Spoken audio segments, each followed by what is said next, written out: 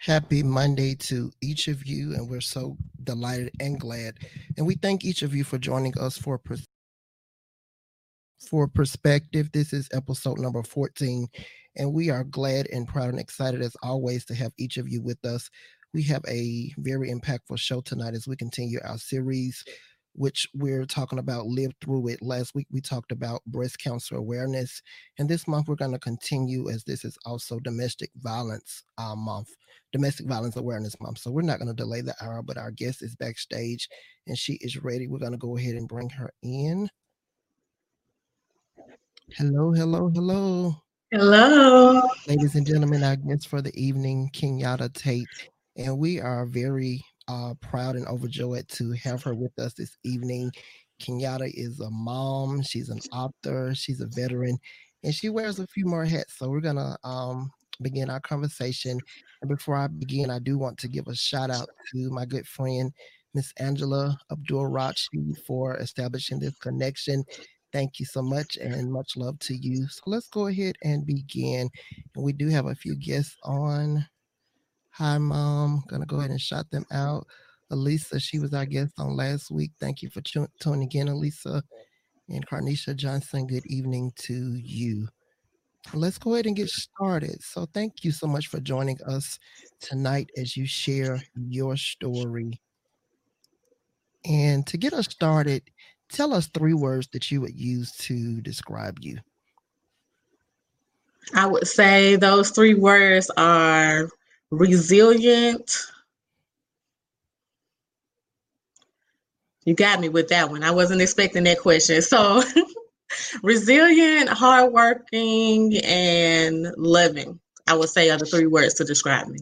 Okay, I love it. I love it. And for those of you who are wondering why she used those three words, at the end of this show, I think you'll have a better understanding as to why she used those three words. Again, we are continuing our series, Live Through It, which will actually be a three-part series, which will end on last week. And for those who tuned in last week, we talked about breast cancer awareness. For those who did not see that show, Elisa Boyd was our guest, and it was an amazing conversation. So you can go on our Facebook page and watch that, or the YouTube channel to watch that. And tonight we're talking about domestic violence awareness. So let's get started. So, and I don't want to give away too much because I've read the book, but we do want to provide a great conversation tonight. So let's get started. Your journey with domestic violence. It started as many do in a relationship. So tell us about this man. When did you meet him, and how did you meet him? Yes, so I met this man we're going to name Sean. I Okay. met Sean in the summer of 2001. It was just a month after I graduated from high school. Okay. I met him through one of my friends. My friend was dating his cousin, and so that's how I met him. Okay. And when you first met him, did you think it would pop off in a relationship or friendship, or what kind of thoughts were going through your head when you met him? Definitely a relationship. I hadn't really dated anyone prior to him, not seriously dated. It was that, you talking to somebody or y'all go together, but it wasn't, real. Okay. And this was like the first real relationship that I was in. So I definitely was looking for a relationship. Okay. Okay. So let's fast forward a little. So you get with Sean, and let's talk about some of the good things or things that you liked or saw that could have been a plus for you in the relationship. Well, Sean was older. I didn't know that at the time. I figured he was a little bit older than me, but not as old as he ended up being. So I thought that was a plus. I figured he would be mature, and he would know a lot more than I did. We talked about, having a family together, talked about, my future goals, and he would pick me up from work and we would take long walks in the park and we would talk for hours at a time, on the phone. And Okay. so I thought, this was somebody I could spend the rest of my life with, somebody I believed in soulmates, and I still do. Right. But then I thought I had met, my soulmate. Okay.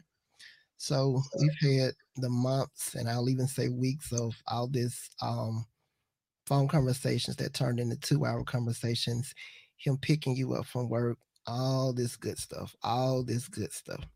So at what Yes. moment did you notice, okay, something ain't right, or these are a few warning signs I really need to look out for?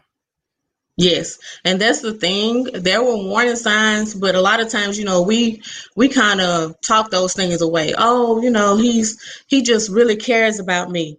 But some of the things that I noticed was the friend that I told you I met him through. Hmm. He started not wanting me to hang out with her. He thought she was a bad influence, so he didn't want me to be, have friends, and she was my primary friend at that time. And then, like, if I like spoke to someone or looked at them too long, smiled too much, or even if I ran into somebody I knew already. Like, I remember being in the grocery store one day and I ran into somebody from high school, and every time we would see each other I just say hey and say their name and run up and hug them, and that's what I did. But he was with me and I remember hesitating, like, after that, like, oh, what is this going to turn into? So those are some of the things that I noticed that should have been red flags for me, but Okay. I didn't, really pay attention to it at the time. Okay. And let's kind of back up for a minute because I want everybody, this is real conversation tonight. So I do want to go ahead and give the definition of domestic violence. So domestic violence is a pattern of violence or intimidation in an intimate relationship by one intimate partner against another, designed to establish power and control over the victim. It may be physical, sexual, and includes psychological abuse or assault or assaults. And then also, real quick, we want to give the statistics. These are current and most recent statistics. 31% of Alabama women and 26.9 of Alabama men. So it's very important that we realize that this just doesn't affect women, but it affects men as well. Alabama men experience intimate partner physical violence, intimate partner sexual violence, and or intimate partner stalking. So for those who wonder it, stalking can lead to domestic violence, but I'm gonna do a whole nother show on stalking in the future. We can guarantee you that. And these are things that we have to talk about. And I know that this may be hard for some that are watching, and I want to say this: it's okay not to be okay. So if you need to go and grab you some tissue, or you may need to watch this at a later time, it is perfectly understandable. So it's real conversation. So let's dive back into the conversation. So you've noticed those warning signs. And when you notice those warning signs, what was your initial reaction or thought? My initial reaction was I thought he was overreacting, Okay. and in some ways, and then in some ways I was thinking like, oh, he's doing that because he wants to make sure that, I'm not talking to anybody else, those types of things. But I realized later that these were warning signs to something much bigger.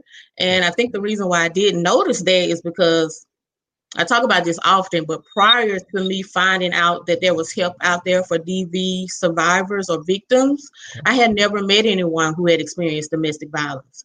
I don't remember anyone coming into my school and talking about, these are the warning signs. This is what to look out for. So I did know that these were things that I should have been worried about. Gotcha. And so we go past these thoughts and things that were going through your head, and let's talk about, was there any, before the abuse started, was there any moments where he tried to keep you away from certain family members or friends? Because for those who are not familiar with the way domestic violence works, they kind of spot out the stronger people, or that those that you're close to. And when they spot those out, they make it their business to pull you away. Did that ever happen with you and Sean, as we call him? Yes. So I would say prior to, like, early on in our relationship, I actually fell out with my parents. Okay. And so at that time, I was really, really stubborn, and I felt like they had wronged me so bad that I just could not go back home. And so he knew that. And then there were times where I tried to reconnect, and, he would be the one in my ear, like, they don't really care about you, saying things, I feel like, just to keep us distance. So yes. Now he didn't. I don't think he didn't start off trying to do that from the beginning, but I think he probably saw an opportunity there, especially when he saw what was going on with our relationship. Okay. And so let's talk about the abuse. And you experience verbal and physical abuse. Um, Yes. just briefly, like I said, this is open dialogue. What were some of those demeaning things that he said to you? Mm, some of the things that I remember later on, I'm trying to think of some of those early on, but I know later after I had kids, he would say stuff like, nobody's going to want you, with 3 kids. He would say stuff like, I was shaped funny, who's going to want me? He would say, he wouldn't necessarily say like real negative things all the time. I felt like in the beginning we had some incidents where that were physical, but eventually turned to just verbal. Okay. So I felt like he was just always like controlling, make you think like he saw me in the car with somebody, or, are you sleeping around with somebody? Is that my child, that I had? Was it his child? Those type of things that I felt like was more like psychological abuse Gotcha. as opposed to physical, but there were some physical aspects to it as well. Okay. And let's talk about the physical. Like I said, I don't want to give too much detail from the book, but I do want Okay. to talk about one experience. The experience where you were at work and you were due to get off. Let's talk about that. Yes. So this particular day, and I remember this like it was yesterday, which is crazy because this has been several years now. But at the time, I was working 2 jobs. I was working full time at UAB, and I was working part time at Arby's downtown Birmingham. And so I had worked an 8-hour shift, standing on my feet because I worked in dietary. And then I turned around, fast food is standing up. Okay. And I was about to end my shift at work, and I was expecting Sean to come pick me up because we had a car. And he didn't call or show up in a certain amount of time. And I knew I needed to get home. So I just started walking. Now, to paint the picture, I'm in downtown Birmingham, but I live in like the Woodlawn area, past the Woodlawn area, like in between Woodlawn and East Lake. So Wow. I had several miles to walk. And as I'm walking, he calls me and lets me know that the car broke down, but he's coming to meet me with my daughter. He's pushing a stroller. So I said, okay. And I'm walking again. It's late. I've worked all these hours. I'm walking fast. I'm trying to look at my surroundings because I'm by myself. It's late at night. And as I come up to some railroad tracks off of First Avenue North, we're nearing a Motel 6. And I'm getting close to the tracks, and I can see him approaching from the opposite side. But as I approach the tracks and I cross the tracks, he runs up to me and says he saw me talking to someone and they ran up the tracks. So I'm, at this point, I'm probably delirious because I worked all these hours, walked all these miles. What are you talking about? And before I knew it, he hit me. And one man just happened to be driving down the street at that same exact time in a truck. And he looked at me, he hollered out the window, do you want me to call the police? And I said, yes. So that Motel 6 that was kind of catty corner across the street, I ran to that Motel 6. I ended up going into a room with a lot of other women, and they let me stay in there. And I talk about this often, like these women could have turned me away. They could have been like, don't bring that here. But they let me come into the room and stay until the police officer showed up. When the police officer showed up, he asked, what had happened. And I was telling him, but he noticed that I was bleeding. And so he asked if he could take me somewhere. And so I said, yes, but I needed to take my daughter with me. Mm-hmm. So that, of course, made Sean very angry. Like he didn't want my daughter to go with us. So he started making all kinds of threats. Now he's calling me all those names you were saying, like, the B word and, all kinds of words, any kind of insult he could think of, he was saying and making threats. So the officer said, you need to file a police report. If he is threatening you in front of me, he more likely is going to do something to you. So you need to file a police report, file a restraining order. So what happened is he ended up taking me back. Like the place he ended up taking me to was my job, Arby's. where I worked at, the job I just left, right? I just left this job. The job that only one person at this job knew my story. And she wasn't there that night, So the thing about domestic violence, you have shame with that. And you don't want people to know that, you're going through these things. You don't want them to know, because in some ways I feel like it's a sign of weakness. It makes you feel like you're weak. This person is doing these things to you. And of course, the first thing you think is people saying, why are you putting up that? Why don't you leave? It's not as simple as that. It's not that simple in a lot of cases. But what happened was I ended up going home with one of my team members. She let my daughter and I spend the night. And then the next day, we were connected to a nonprofit agency that helps victims of domestic violence. And so that's when I knew. That's when things changed. I knew there was help out there for people like me, because prior to this, I had never met anyone. And so they helped us with a lot of services and resources. Of course, I ended up going back to that DV relationship, like I said, but I then knew that, there's help out there. I no longer have to, feel alone in this thing by myself. And I do want to ask a question. Okay. The first time that he physically abused you, did you blame yourself for it, or did you think it was something that if you did something different or if you did something better, that it would stop?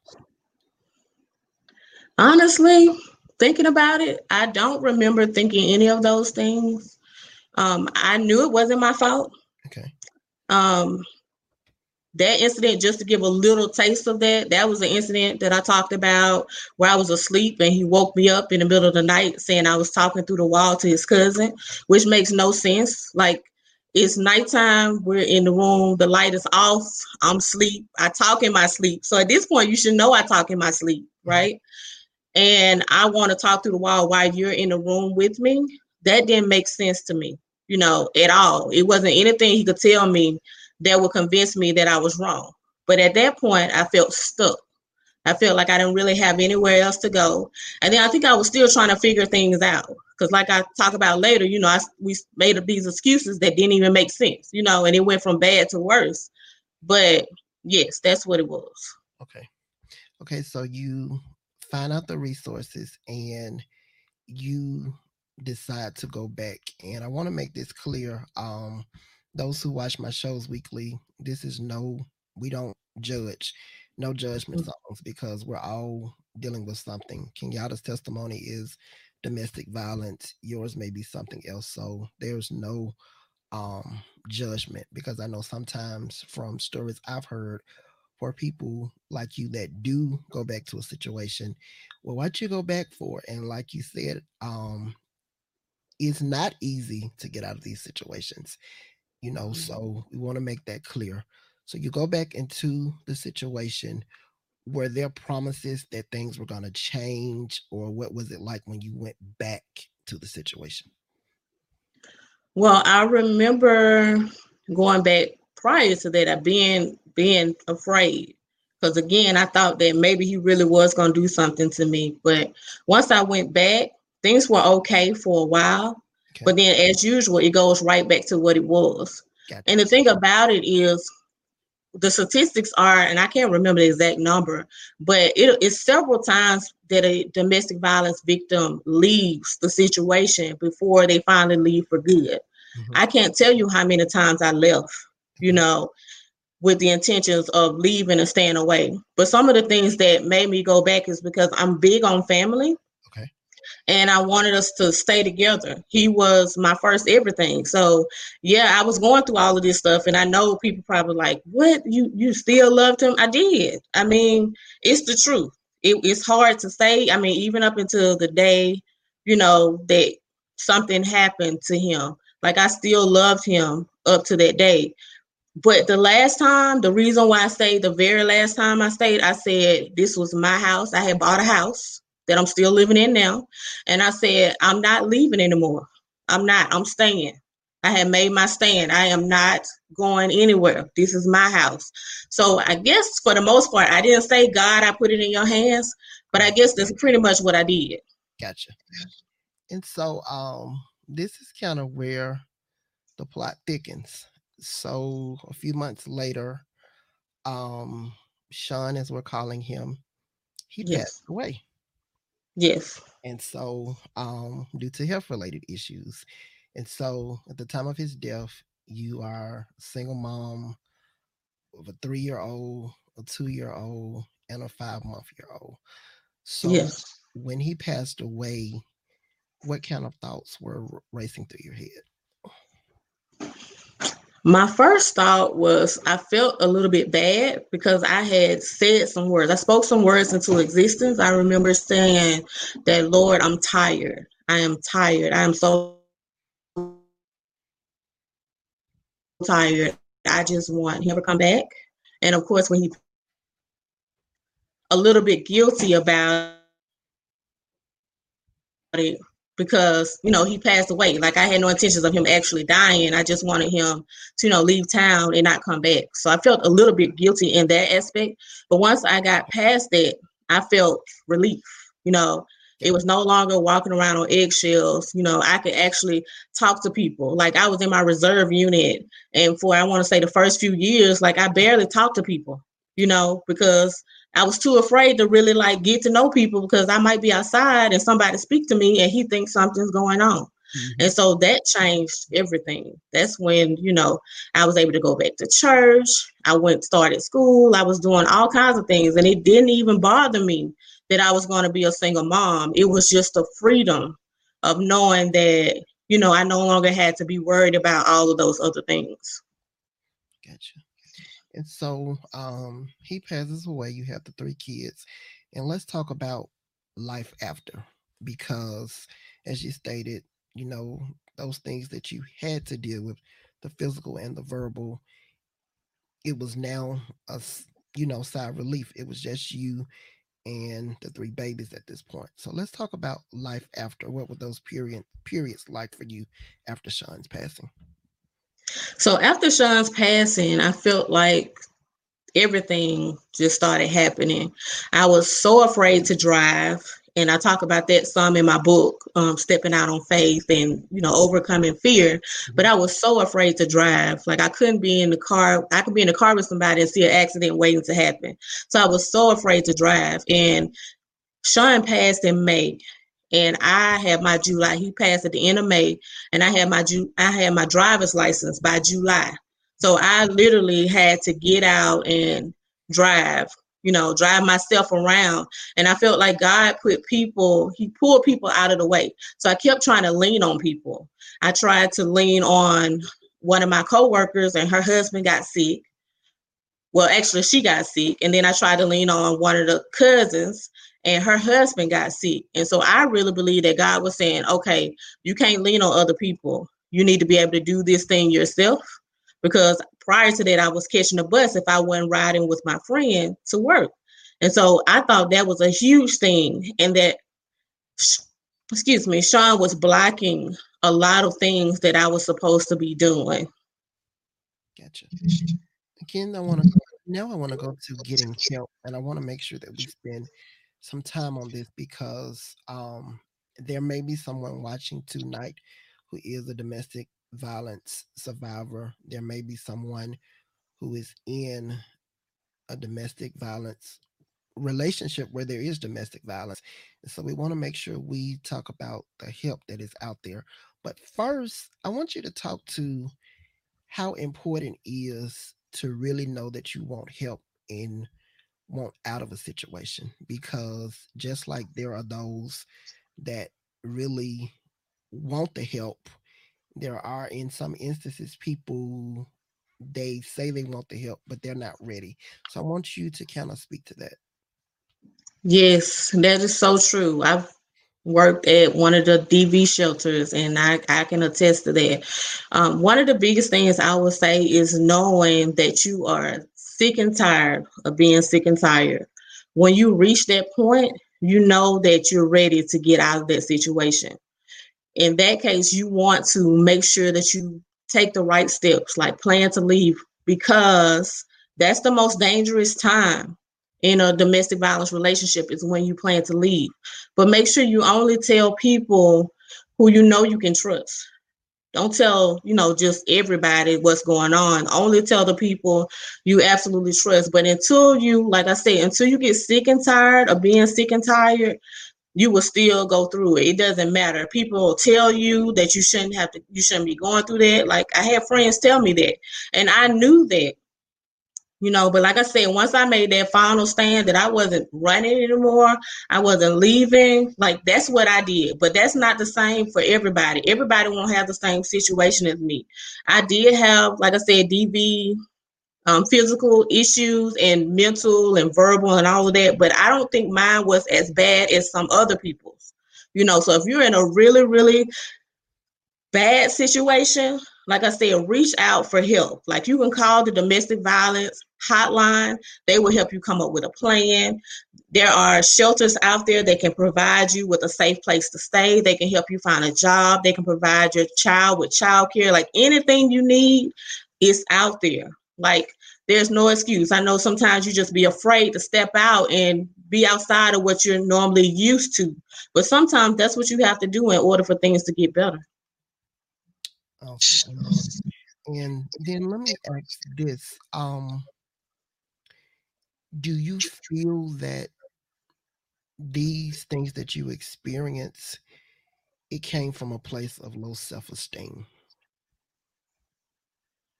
Yes, in some ways, yes and no. I Okay. would say that I thought I loved myself. I didn't really feel like I had low self-esteem.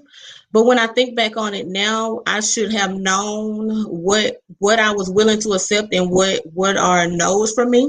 So now I know. Like I will not put up with that anymore. I have not been in another domestic violence relationship. Like I know statistics say, a lot of times you end up in another DV relationship or situation. I have not, because I pay attention to all of those warning signs that we talk about, like all of those.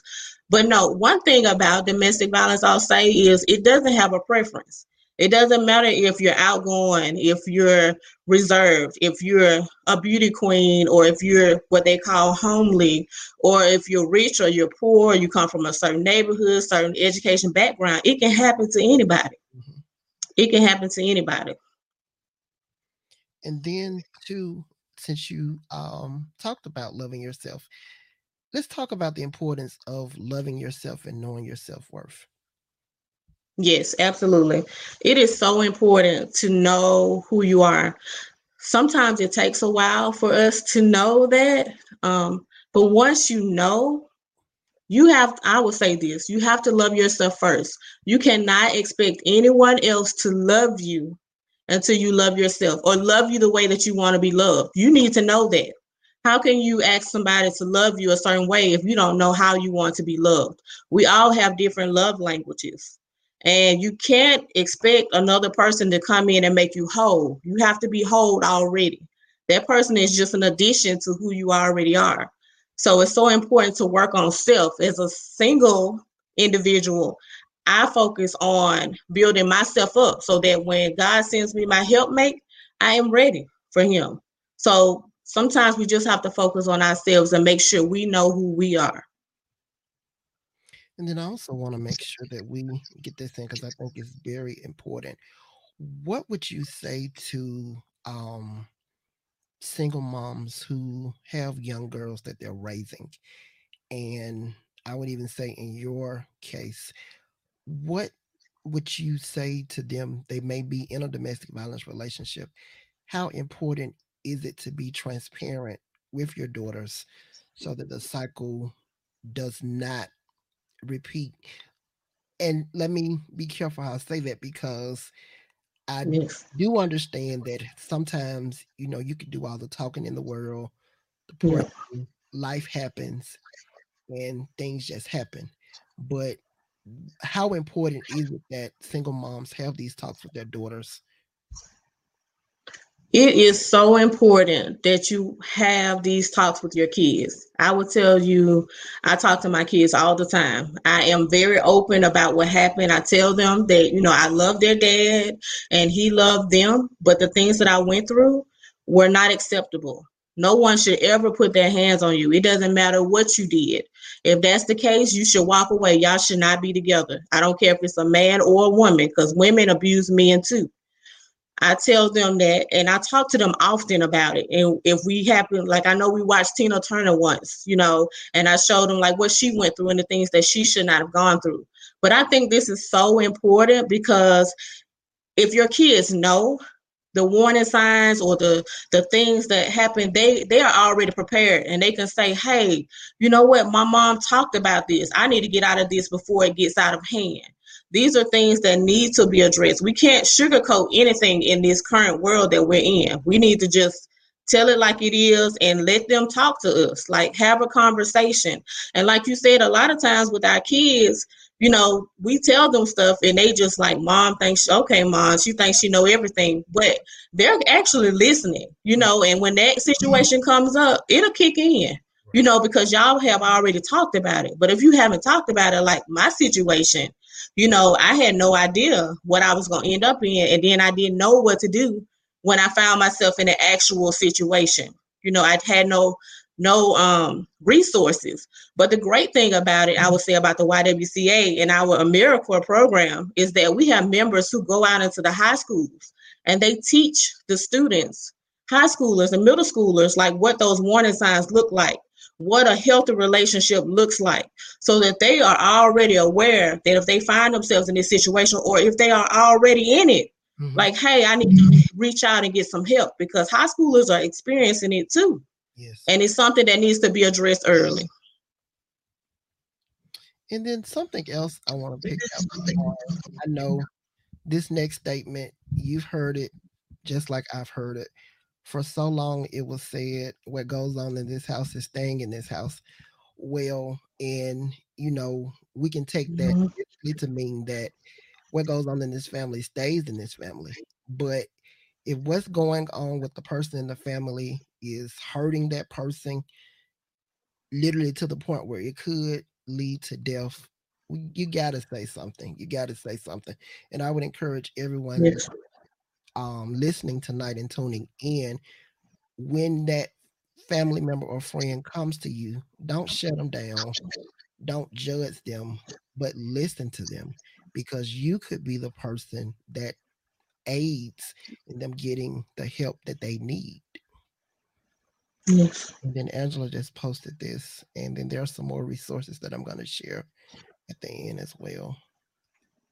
And I do want to give a kudos to the YWCA for all of the things locally that they do to help domestic violence victims go through this, because they do a lot of things in churches, schools. It's actually things that are unheard of. So you can definitely go to their website to find out more about the things that they offer. And then there was also another thing. I heard a lot of older people say this, and it would be funny, but thinking back on it now that I'm older, it was wrong. They would always say, as long as he paying the bills, as long as he putting food on the table, stay there. And you kind of think about it, that's backwards. So if he's, you know, dogging this lady out, if he's beating her, you have to think about all that stuff. So, I think that comes a time when you, as you stated earlier, you really have to do a self-examination on yourself and know your worth. And, when you love yourself, it's just certain things that you're not going to take. So, being where you are now, and we still have a great amount of time. I want to make sure I get everything in. Being where you are now, and you just had a birthday on Saturday. So again, happy birthday to you. Um, what would you say to 12-year-old Kenyatta? If you had a chance to talk to 12-year-old Kenyatta, what would you say to her?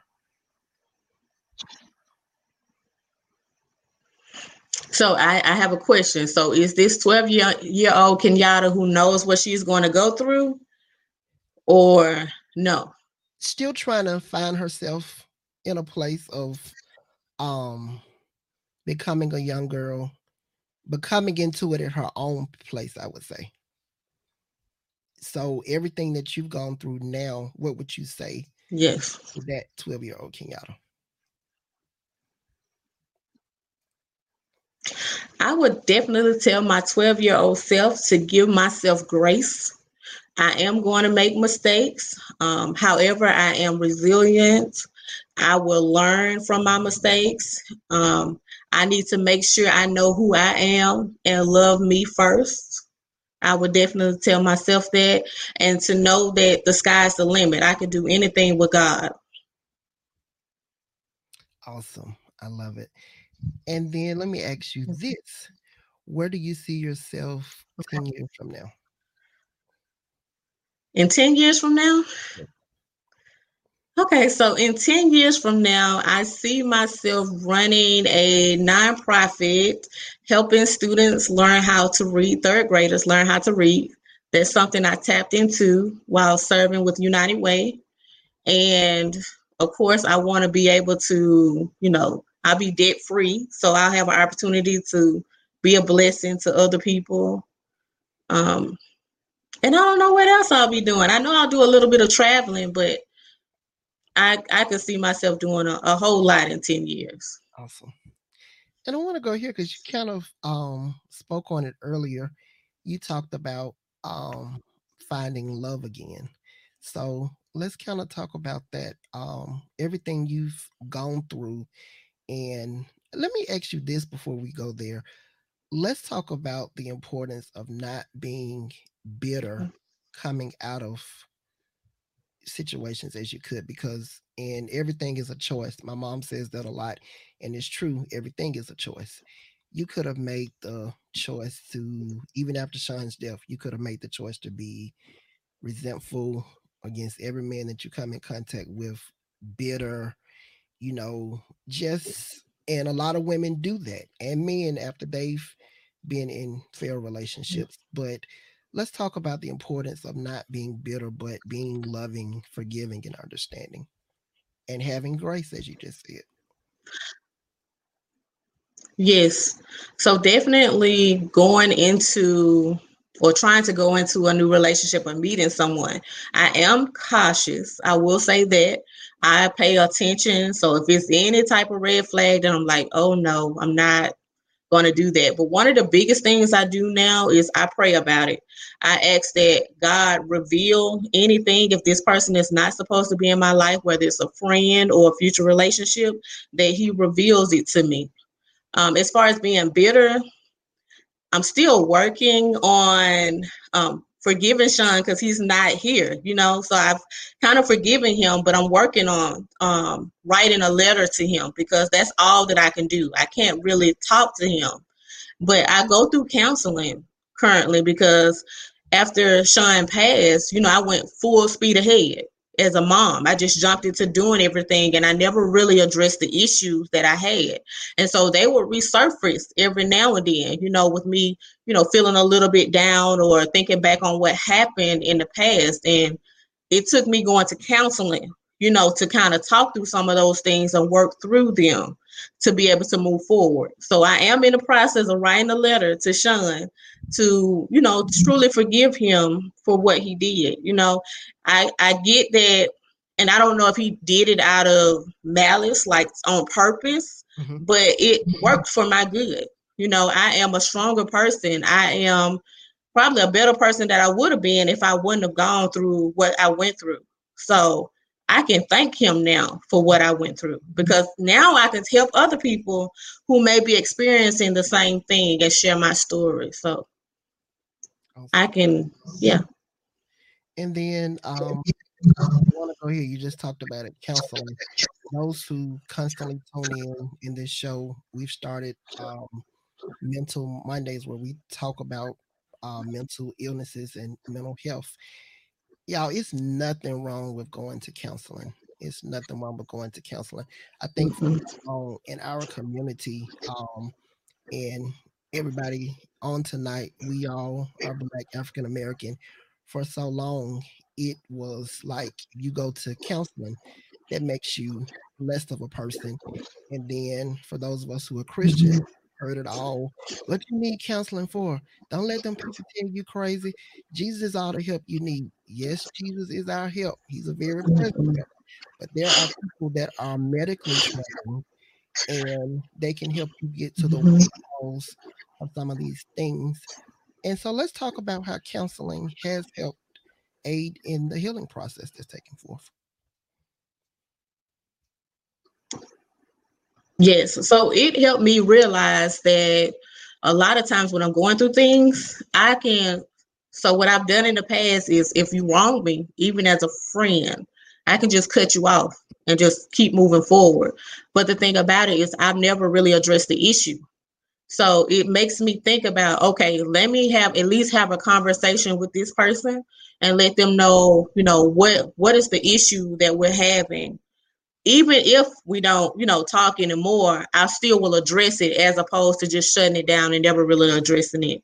It also helped me being able to talk to somebody because for a long time, I never really told anybody about, the things that happen. Like even in my book, I talk about, a not so suicide attempt. Like I just told my mom about it maybe 2 years ago.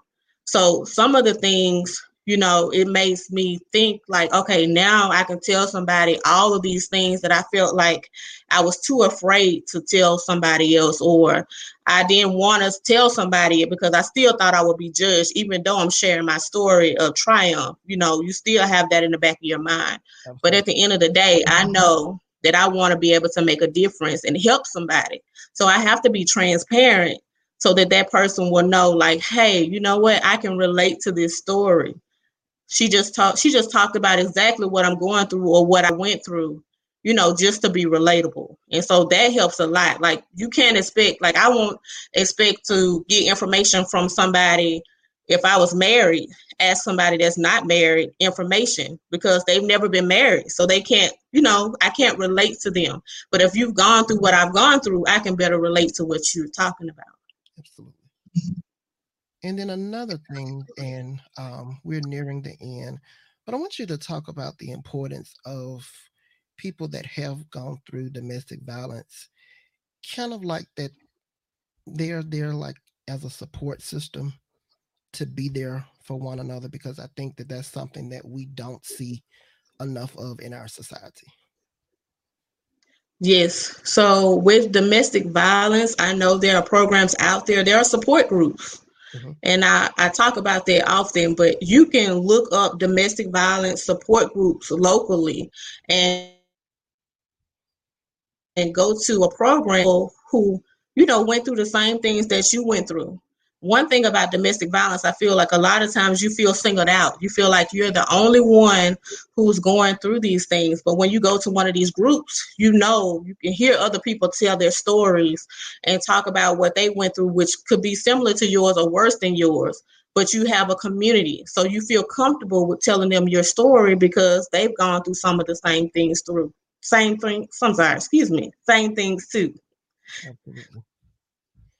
And so, as we prepare for close tonight, is there anything that I didn't ask that you'd like to share with our audience tonight?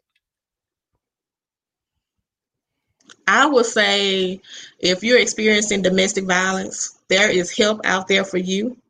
Don't think that you're alone in this. This is absolutely not your fault. Absolutely not your fault.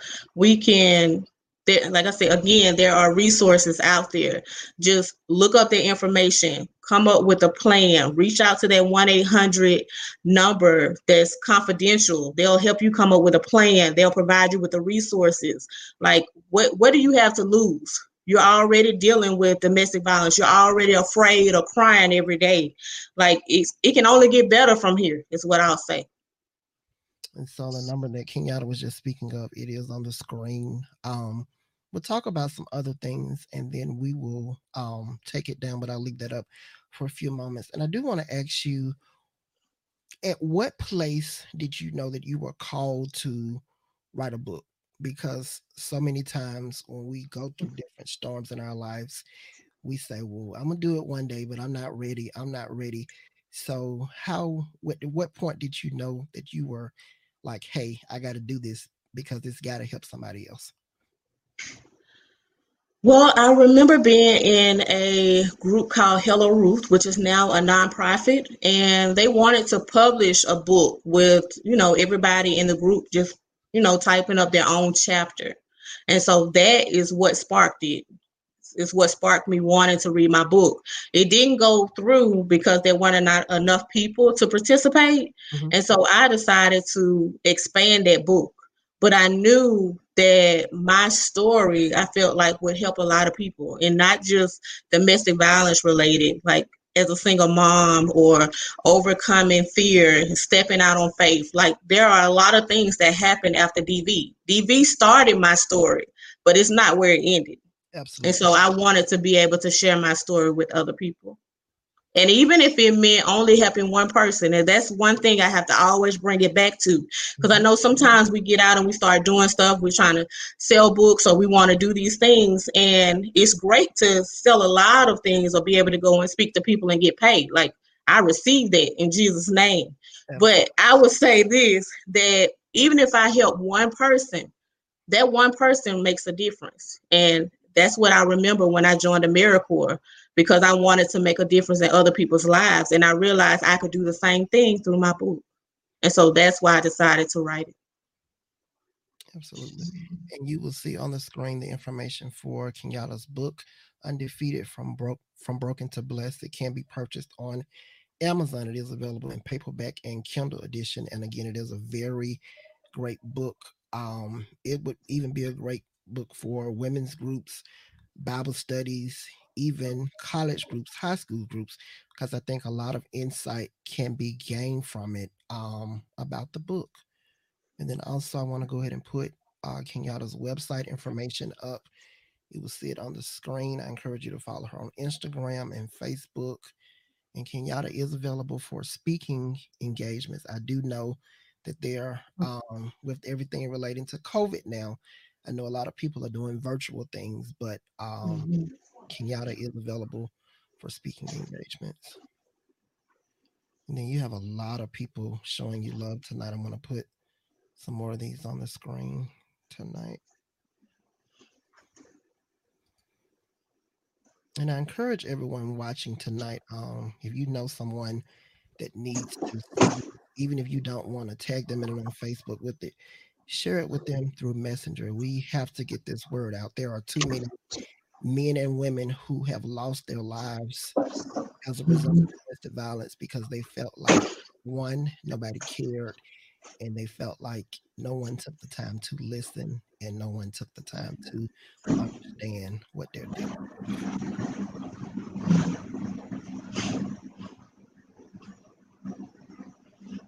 All right, and then I also want to put the website for the National Coalition Against Domestic Violence. You will see that on your screen, and then that website, they have a lot of resources on there. If you like to donate, if this hasn't affected you, or if it has affected you, you like to donate, you can donate. They have resources all over the country.